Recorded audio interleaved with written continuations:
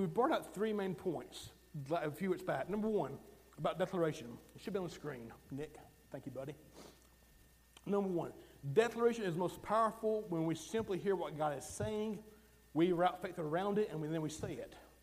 Then we said this one, number two, there's a preceding word from heaven regarding everything that is before you. And here's the one I want to look at for just a few minutes because it really ties in with the sermon for today. Declaration starts in the unseen realm and manifests in the natural realm. We have to have the understanding that everything we do in life starts in the unseen realm. If we don't understand that, then we will actually frustrate the grace of God in our lives. Because we will wonder why things not happening, what's the hindrance here, not understanding what's going on. Mark 11. These are on the screen. Seeing at a distance a fig tree in leaf, he went to see if perhaps he could find anything on it. And when he came to it, he found nothing but leaves, for it was not the season for figs. He said to it, may no one eat fruit from you again. And his disciples were listening. Verse 20. And as they were passing by in the morning, they saw the fig tree withered from the roots up. So he released a word that no one would ever eat your fruit again, and the tree begins to die from the invisible to the visible. Because what I want to discuss today with you is manifesting your unseen word. Prophecy is a seed in your life that is not seen now. But I have learned through 18 years, and my list is definitely not an exhaustive list, but I have learned keys to take the unseen and make it seen. And I want to give you those today. So I want you to think that you have prophetic words. They're there now. They're incubated. By the way, let me just say this. I know we've hit this point a lot, and I want to hit this again. I just want to drive this point home because it's so important. Your prophetic words will not happen because God said it. It won't. It won't. It won't. It won't. I hear people say all the time, if it's God's will, it's going to happen. That's the biggest lie. I hear people say, if it's God's will, I'm going to have that job. Nope. Nope, nope, nope. We say things and we put everything on God. And if it happens, it's God. If it doesn't happen, it wasn't God. And that can actually hinder us in a great way. Because while, yes, God is sovereign in the sense that God answers to no one, God has chosen to co-labor with man for what he wants man to do in the earth. I will not get up in the morning and come in here and work because God makes me. I will get up because my wife kicks me out of the bed and says, go to work, Paul. It's not that God makes me come in here and do what I do here tomorrow or Tuesday. I will not walk in my prophetic assignment because it's the will of God. People will die today and go to hell, and it will be not the will of God. We have to break this thought that says if it's God, it's going to happen. No, it doesn't. That's one of the biggest lies that the devil has brought into the church today and has handicapped many Christians. Because they think, well, if it's God, it's going to happen. No. I'm going to break that lie off this place. I am. Because why? That's the key from us being a church who just is here to a church who actually begins to influence everything around us. You know, I was talking to somebody the other day, and they had something bad happen, and they said, it must have been God's will. I'm like, no, it wasn't God's will. That was the same from God's will. But we're so trained in the South and in biblical Christianity in the South that if it happens, it's God. And it's not the case. So I want you just to think from that thought today.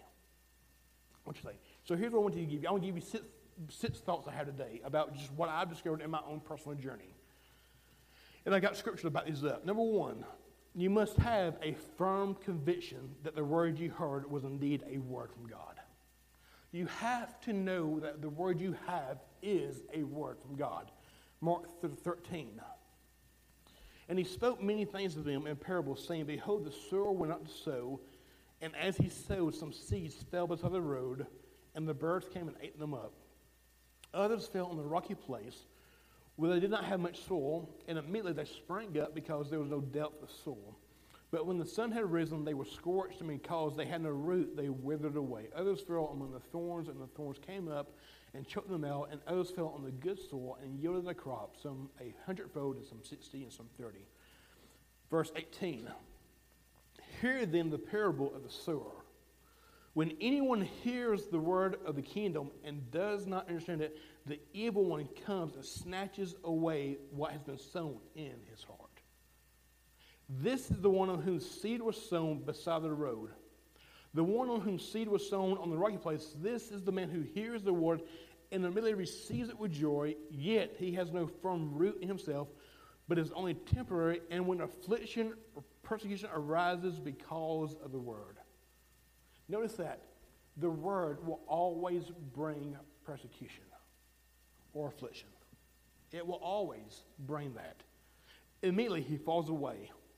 And the one on whom seed was sown among the thorns, this is the man who hears the word, and the worry of the world and the deceitfulness of wealth choke the word and becomes unfruitful.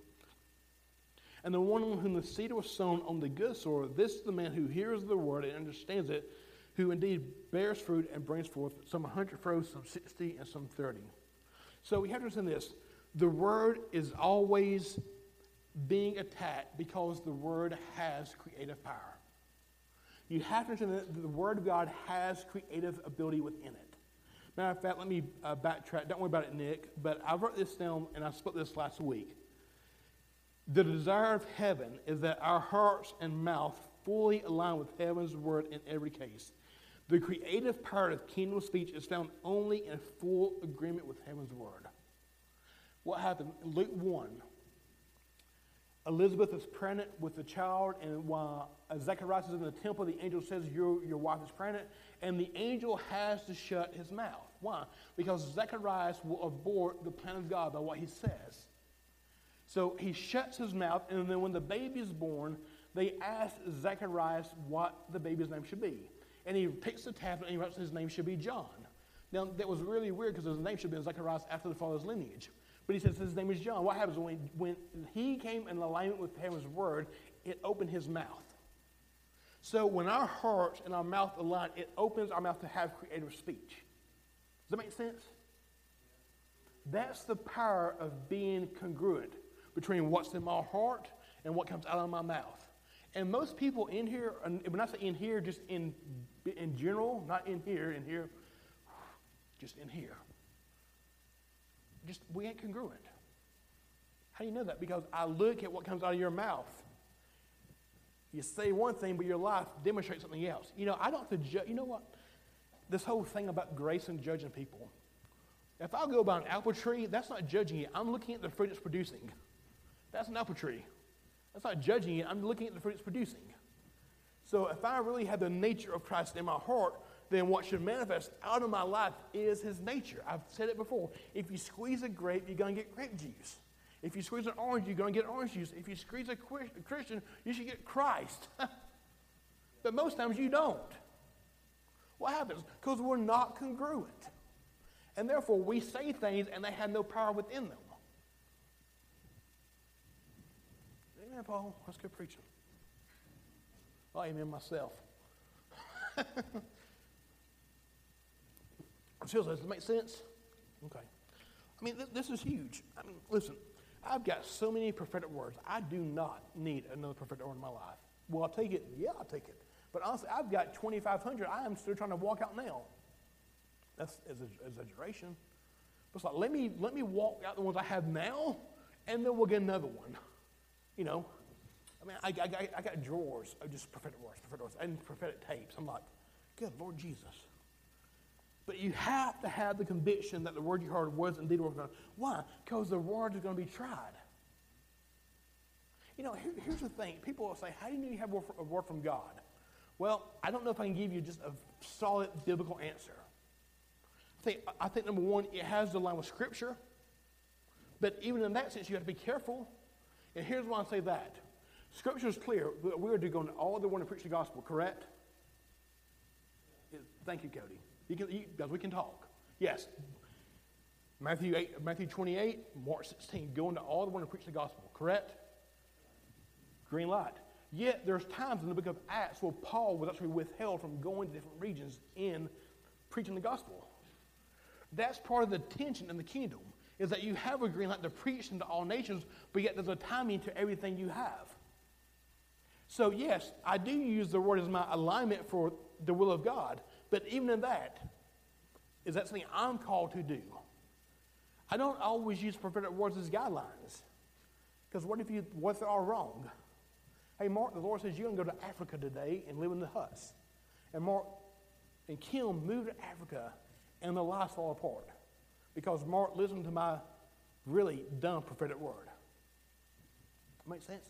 So I want to make sure the word is always being tested. So yes, I do use prophetic words as a guideline. What are people saying over and over, especially those in other regions? I don't want to just take the people in my house. It's not, I don't value that, but I want somebody here and somebody here and somebody there. I was, with a guy the other day, and I released this prophetic word over him, and I'm thinking, this is not God. This is stupid. I'm like, this is stupid. And I gave him the word. He goes, you're the third person this week who told me that. I'm like, well, thank God. What happened? 3 different people in 3 different regions began to give him the exact same word. So for me, and just my own personal journey was, the thought of going to nations and the thought of wanting to go. So, here I am as a 20-year-old kid who gets a prophetic word that says, I see God taking you to the nations. From the time I get that first prophetic word, which is in 1997, I was 20, till I went, it was 2005, it was 8 years. 8 years I was believing this word that says you'll go to nations. So what do I do? God, I'm going to nations. I'm going to nations. I could have wasted 8 years of my life declaring nations. But something inside me just resounded that was the will of God for my life. And that word was tried over and over and over, whether this word ever happened. But I just had a conviction in my heart that said, this is the word of God. I'm not going to let this word die. I'm going to give myself to this word. And since that time, we've been to 12 different nations, or 12 different trips. And right now, I'm going to go up to do the Somali border in February. Yeah, it's awesome. Open them up. Man. And so I had this conviction. This is the word from God. And this could apply to your own personal life, or healing, or deliverance, or finances. That, man, you're just convinced that nothing will move you. God wants us to be so persuaded that we have a word from him, we are not moved. We'll talk about that later on as well. Number 2, the condition of your heart has everything to do with the harvest of the seed. The condition of your heart has everything to do with the harvest of the seed. Mark 4, the soil produces crops by itself. Notice there, it doesn't mention the seed. The soil produces crops. Are you wayside? Are you stony? Are you thorny? Are you good ground? So here's the thought. We've always said if you have good seed and good soil, it'll produce a harvest. That's not true. You got to have climate. Because I can take a palm tree that's a good seed in good soil and put it in Alaska, and that baby is not going to grow. Why? Because the climate's not correct. How's the climate of your heart today? Just a question we need to ask ourselves. I think introspection is so important. Not condemnation, not guilt, but Lord, what is in my heart? That's why, again, I believe in inner healing so much. That's why I do inner healing. That's why I go to it. That's why I let myself be exposed. Why? Because I don't need anything in my heart that would hinder the purpose of God for my life, or that would cause me to lash out at my wife, or somebody in here, or on my job, or my son. Things get embedded in our hearts, guys. If you don't think that happens, you're deceived. Things get embedded. That's why we must make sure our hearts are pure. That's why Jesus said this, Matthew 15 on the screen, but Jesus said, from the heart, these things come: fornication, adultery, perversion. It comes from the heart. So in Proverbs 4, it tells us to guard our heart with all diligence. Guard your heart. Why? Because from it flows the wellspring of life. Your heart is the place that life comes from. Your heart is the most valuable thing you have. One of the most powerful prophetic words I ever got was last year in California when I was at the School of Prophets. And it was a great word about this, and it's like a 6-minute word, but the most special part of that was Daddy loves your heart, and he wants you to guard your heart. And that was really good words in it, what I really cherished. But just to sort of, God, help me and have the grace to keep my heart guarded, because I want a pure heart. I want to be, guys, Purity for me isn't just some thought, it's a lifestyle I want to live. And as long as, I can tell you how pure you are. You are as pure as your heart is pure. You do nothing apart from what's already in your heart. Really, that's true. You're bitter because your heart has got bitterness in it already. You have rage because your heart has rage in it already. You have adultery because your heart has already got it in there already. It really is true. That's why he says, guard your heart with all diligence. It comes back to this thought. You have two gates in your life. You have eye gates and you have ear gates. Nothing gets into your heart but by what you see and by what you hear. That's why I have to guard my eyes. And I have to guard my ears. Why? Because what I take in through my ears and my eyes goes into the heart of me. So when Jesus said, it's not what comes out of a man that defiles him. I mean, it's not what goes in the man that defiles him, it's what comes out of the man. That's why he rebuked the Pharisees. They thought they were unclean because they ate with dirty hands. He's like, that's not the issue, guys. It's not dirty hands. It's you have a dirty heart. It's the truth. The condition of your heart has everything to do with the harvest of your seed. You know what? Last Friday I was in Atlanta with a regional gathering of some leaders. It was great. 35 people. And this guy named Paul Yadel from the Philippines. Oh my God, he rocked us, man. God, it was good. And he was talking about impartation and soaking prayer. And I mean, he made this statement that was just so plain but so radical. He goes, man, every time you get prayed for, you receive an impartation.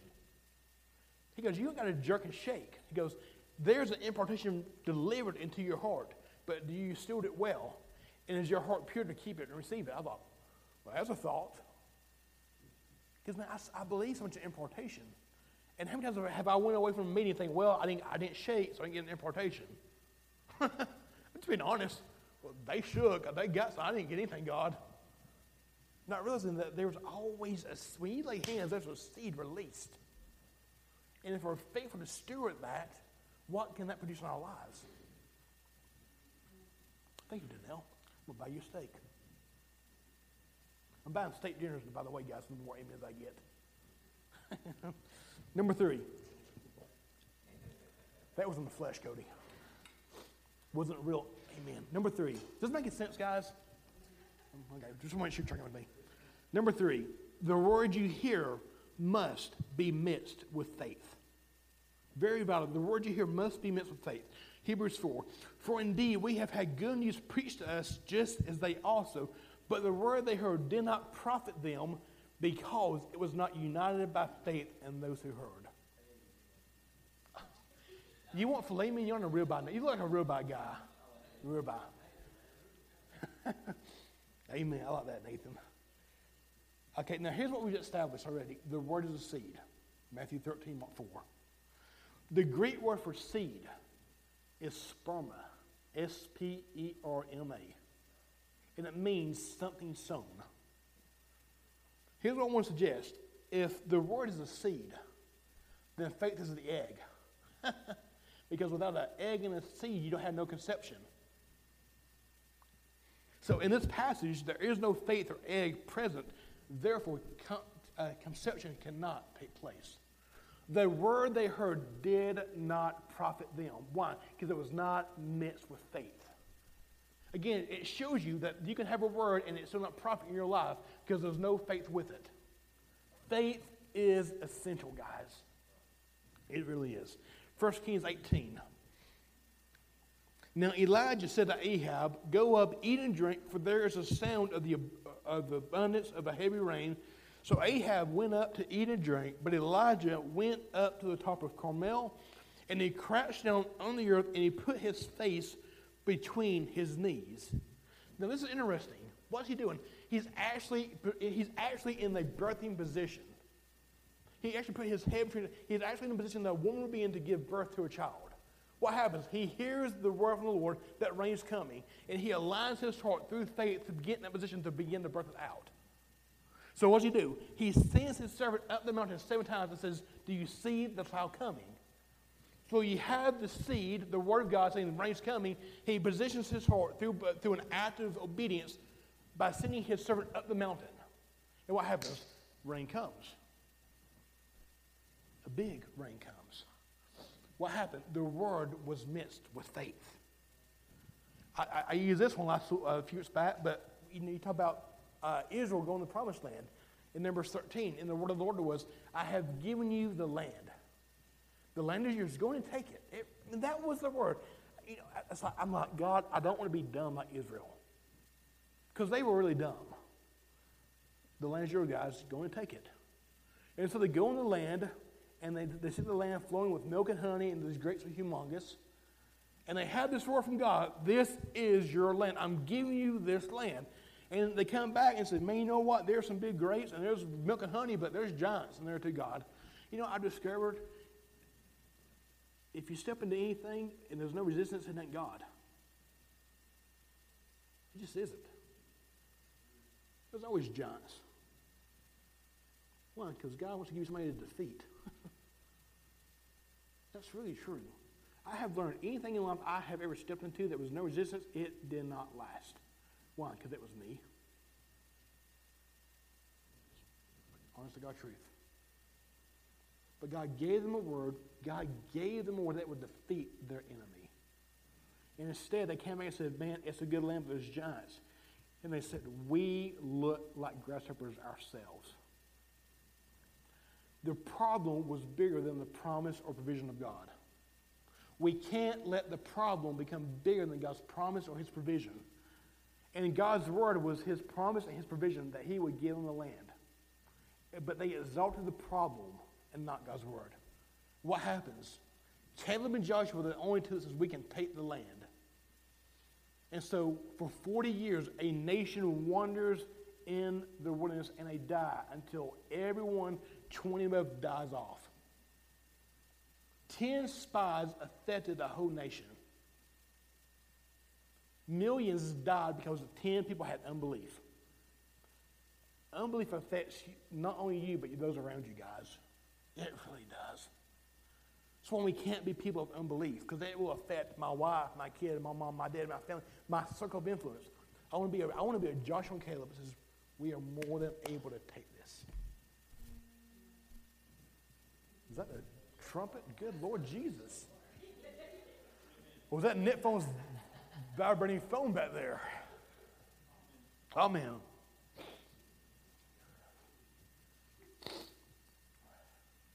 It really is true. It really is true. Fourth point. Number 4. This is a real key, I think. We must not waver in unbelief or fear when the word does not manifest in the season we think it should. You notice that word there, we think it should? I think it's in the Bible that to everything there's a season. That's Ecclesiastes chapter 3. 1 Samuel chapter 10. And you shall go down before me to Gilgal, and behold, I will come down to you to offer burnt offerings and sacrifice peace offerings. You shall wait 7 days until I come to you and show you what you should do. Now, Nick, do you have those scriptures on the screen? Thank you, sir. There was a lot to copy and paste, and I was like, you know what, I'm going to use Nick Feltman and his anointing on that computer program. That's okay, man. Is that the NIV? Good Lord, I can get you saved. NASB. It's okay. Saul was 30 years old when he became king, and he reigned over Israel 42 years. We're going to go, okay, good. I can't say that. Saul chose 3,000 men from Israel, 2,000 who were with him at Michmash and in the hill country of Bethel, and 1,000 who were with him, Jonathan at Gibeah and Benjamin. The rest of the men he sent back to their homes. Jonathan attacked the Philistines' outposts at Gibeah, and the Philistines heard about it. Then Saul had the trumpet blown throughout the land and said, let the Hebrews hear. So Israel heard the news. Saul had attacked the Philistines' outposts, and now Israel had become obnoxious to the Philistines, and the people were summoned to join Saul at Gilgal. The Philistines assembled to fight Israel with 3,000 chariots, 6,000 chariots. Soldiers as numerous as the sand of the seashore, they went up and camped at Michmash, east of Beth Aven, whatever that means. When the Israelites saw that their situation was critical and their army was hard pressed, they hid in caves and thickets among the rocks, in the pits and cisterns. Some Hebrews even crossed the Jordan to the land of Gad and Gilead. Saul remained at Gilgal, and all the troops with him were quaking with fear. He waited 7 days, the time set by Samuel, but Samuel did not come to Gilgal, and Saul's man began to scatter. Keep that in mind. So he said, bring me the burnt offering and the fellowship offering, and Saul offered the burnt offering. Just as he finished making the offering, Samuel arrived, and Saul went out to greet him. Man, good Lord Jesus. Oh, Lord, what have you done, Saul? What have you done? Asked Samuel. Saul replied, when I saw that the men were scattering and that you did not come at the set time and that the Philistines were assembling at Michmash, I thought, then the Philistines will come down against me at Gilgal, and I will not have sought the Lord's favor, so I felt compelled to offer the burnt offerings. You have done a foolish thing, Samuel said. You have not kept the command of the Lord your God gave you. If you had, he would have established your kingdom over Israel for all time. But now your kingdom will not endure. The Lord has sought out a man after his own heart and appointed him ruler of his people because you have not kept the Lord's command. What happens? Samuel does not wait. Saul does not wait. And his kingdom is ripped from him. I mean, do you realize he did this? And as soon as he got done, Samuel showed up. If he had waited 30 minutes, an hour, who knows how long it took to do what he did, his kingdom would have been established forever. But what happens? He got in fear and unbelief. Matter of fact, if you go on to chapter 15, the command from Samuel is to go and destroy all and kill Agag. What does he do? He doesn't kill them all. And Samuel winds up killing them for him. And that day the kingdom was ripped out of his hands completely. And while he reigned in the 40 years, he just had a position without anointing. Guys, we cannot waver in unbelief or fear when the word does not manifest in the season we think it should. What do you do, Paul, when you begin to get into fear? Well, here's what I've learned. When I get into fear, you know what I've discovered in my life? I have moved away from love.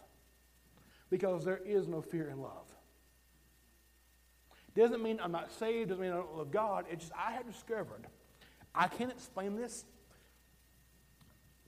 I understand that I'm in God and God's in me, but yet there's somehow I can move out of that. I don't have words. But I can tell you, when I get in fear, I get anxious, anxiety, I have moved out of the place of love. And that's why I begin to move in fear and worry and grief and anxiety. Why? Because I've moved. So what happens? I repent and I get back in love, and guess what happens? Fear and worry is gone. Why? Because there is no fear in love. Because God has perfected them. So what I've discovered, and what I have discovered in my own life, is when I have continuous fear in my heart at some level of my life, that's a place in my life that God wants to perfect in his love. So it's like this. It's like when it comes to healing and signs and wonders and miracles, there is no fear there at times. But there's other things in my heart, like finances, is like, ooh, God. I need you to come through, God. I'm getting better at that, but I'm asking the Lord to perfect that part of my life with his love. Therefore, I'm never in fear about money. Doing a lot better than what I have in the past. But I'm just being honest. I'm just a really honest, transparent guy. What you see is what you get, baby. Just is. But we can't waver in fear when the word does manifest. And I've just learned this, that to God, his timing is always perfect. It really is. Again, I don't hold to the thought that God causes bad things in our lives, but God can certainly use bad things for our good. Just like with Ricardo back there. Driving the mobile last night to go preach this morning, and his van breaks down. I wake up at 5:35, text message from Andrew. Hey, my friends broke down. Can y'all help them? Sure. Man, just made a divine connection today with this guy. Was that God that his van broke down? Nope. But God used it to make a divine connection for this house. That's the beauty of God.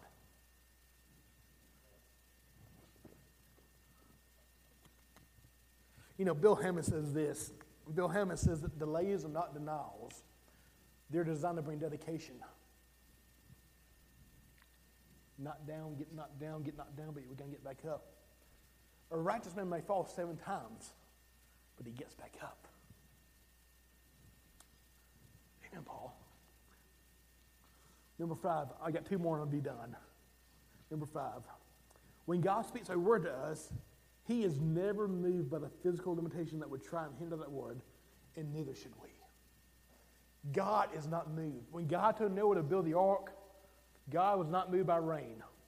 Here is Noah, who is building a boat for something he has never seen before in his life. Can you imagine that? God comes to you and says, hey, I'm going to destroy the earth, and I'm going to send rain. What's rain, God? Well, you're seeing a little bit. And Noah begins to build for what he has not seen yet.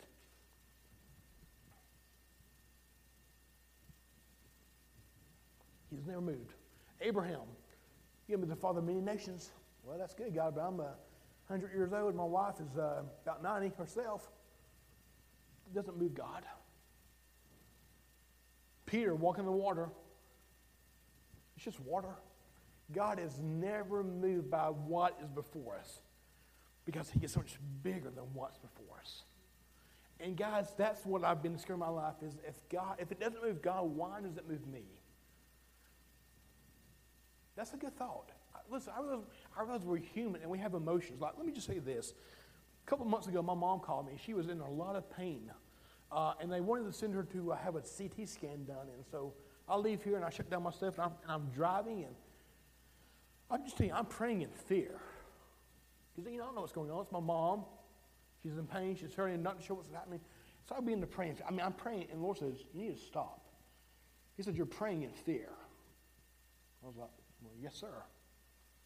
I begin to stop and I repent and I begin to actually just wait. And I found myself praying from a place of love and faith. Walked in and she's completely healed when I got there. What happened? I was letting her pain dictate how I reacted to it. Instead of staying in faith and rest and declaring from my lips what the will of God was. See, a lot of times we do things calling it faith when really it's just us in fear. And things ain't changing. And that's what happened that day. It's like, man, I'm in fear. Because I don't know what's happening to my mom. That's my mom, and I'm a mama's boy. To this day, I'm 200 and some odd pounds. I love my mama. I ain't ashamed of it. Love mama. It's good food too, by the way. So you look like this. Love mama.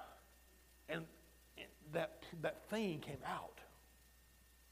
So I've had to learn in my life, when anything contrary happens to the Word of God, that I don't look at that. I don't look at what's before me. I look at what God said. God, you said this. And I choose to rest on what you said because what you said has creative power. I don't understand it. I'm human and I might fall down. And that's the beauty of having people I can call. I'm struggling today, guys. Will you pray for me? I have a network of about 5 guys I can call. Hey, I'm struggling. Can you help me? Pray through this thing with me. That's the beauty of family. That's the beauty of having a community around you. Because when you can't do it, they're there to help you and pick you up. That's why in this house, guys, we have to build community. We have to. We have to. If we don't, we're sunk. Yeah, I said it. We're sunk. Because there's life in community. And if not, this is just some organizational meeting place where we do things for no reason but just to gather together for some dumb reason. God wants us to do life together. That's his heart. Life together. Last thought. I'll be done. Surround yourself with people who are manifesting what you carry in your heart. Luke 1. And behold, even your relative Elizabeth has also conceived a son in her old age. And she who was called barren is now in her 6th month, for nothing will be impossible with God. And Mary said, behold, the bondslave of the Lord. May it be done to me according to your word. And the angel departed from her. Now at that time Mary arose and went in a hurry to the hill country, to a city of Judah, and entered the house of Zacharias and greeted Elizabeth. When Elizabeth heard Mary's greeting, the baby leaped in her womb, and Elizabeth was filled with the Holy Spirit. Notice the angel didn't tell Mary to go to her house. But he says she's in her 6th month. Elizabeth is now manifesting what she's carrying. She is now showing. There's something about surrounding yourself with people who are manifesting what your heart desires. That's a good word, guys. Why? Elizabeth, old age, should not have kids. Mary, a virgin, should not have kids. But Elizabeth is demonstrating something that Mary is going to do as well, the impossible. So she surrounds somebody who's manifesting the impossible as well, and that produces faith in her heart. There's something about surrounding yourself with people who are doing what you want to do that builds faith in your heart for you to walk in as well. So come Samuel could get around prophets and begin to prophesy. Samuel wasn't a prophet, but he got around prophets and began to prophesy. There's something about people that God will put in your life that when you get around them, they will begin to unveil the grace in your own heart. I don't have to say it any better than that. That's why I am so big in having people in my heart and life who are so much further along in the things of God than I am. Because I understand this. I understand relationships are two-way streets. There's a relationship I have with people that I'm here and they're here. And I have those other ones where I'm here and they're here. It doesn't matter where we are on the scale. It's the fact that we're doing life together. And I realize they pull something out of me. Whether they're here or they're here, they're pulling something out of my own life. That's, again, why we can't do life as individuals. That's why even my old pastor would say that even the Lone Ranger had Tonto. The most dangerous place to be is for you to become an island to yourself. It really is. So Mary leaves in a hurry and surrounds herself with Elizabeth. She's like, yes, I'm in the presence of somebody who's carrying what's hidden in my heart, guys. And I've just learned in my own life, because I've met people the past 6 and 7 years, whether it was Abner, and he came in my life at such a crucial moment. I can't tell you, probably will never be able to tell you why it was so crucial when he came in my life, but it was very, very crucial. I don't know where my wife and I would be with him in our life right now. I really don't. And it's not just spiritual things. He helped us in a time of hell breaking loose in our house. Not between us, but through just a series of events. Or people like Ruth, who's became a mom in my life. These people that God has just brought, or whether it's Eddie and Brittany or Roy and Kellen from Deeper Life, they've just been God's sins that God has just soaked into my heart. See, I'm always looking for people who don't, they're not called like I'm called, but we carry the same DNA. That's why I tell my wife a lot. My family, I have more family outside my family than I do in my family. I don't know if that makes sense, but I've got aunts and uncles I ain't seen in 25 years. Matter of fact, I had an aunt die a few weeks back, and we went to the funeral. I saw a cousin I ain't saw in 35 years. It's just how it is in my household. It's just messed up. But I have people that we are no blood related, but yet we are family. And man, they pour into me and I pour into them, and it's the most beautiful thing. That's why I know it's like Nathan's heart as well for this house. Just going back to the sort of how do we really build community in this house? Well, man, Freedom Point really is a family. We can pick up the phone and say, Paul, I had a bad day. I cussed somebody out. It's okay. You know what? I've done it too. Somehow we have to get off this thought of being so super spiritual and religious and say, been there, done that, buddy. Let's move on with it. And be skin and bone and flesh. I want to encourage you this week, sir. Surround yourself with people who can pour into your life. One thing I'm looking for, is after me and Lee had this discussion, it's like just the way things are happening and doors are opening, it's like I'm going to just say this. Freedom Point doesn't need me to exist. I realize that. It doesn't. I can move on and Freedom Point will be fine. But I realize there's something I bring to the table at Freedom Point as well. And like Lee and I was discussing, how can we begin to find people in the house we can begin to pour ourselves into? Not to be Lee Jr. and Paul Jr., but to be their own self, but yet just the stuff we carry in our own lives begin to release to those around us. So I'm thinking, how can I begin to do that, Lord? So I'm looking for people who I can just pour my heart into, mentor, just give away what I've received from other people.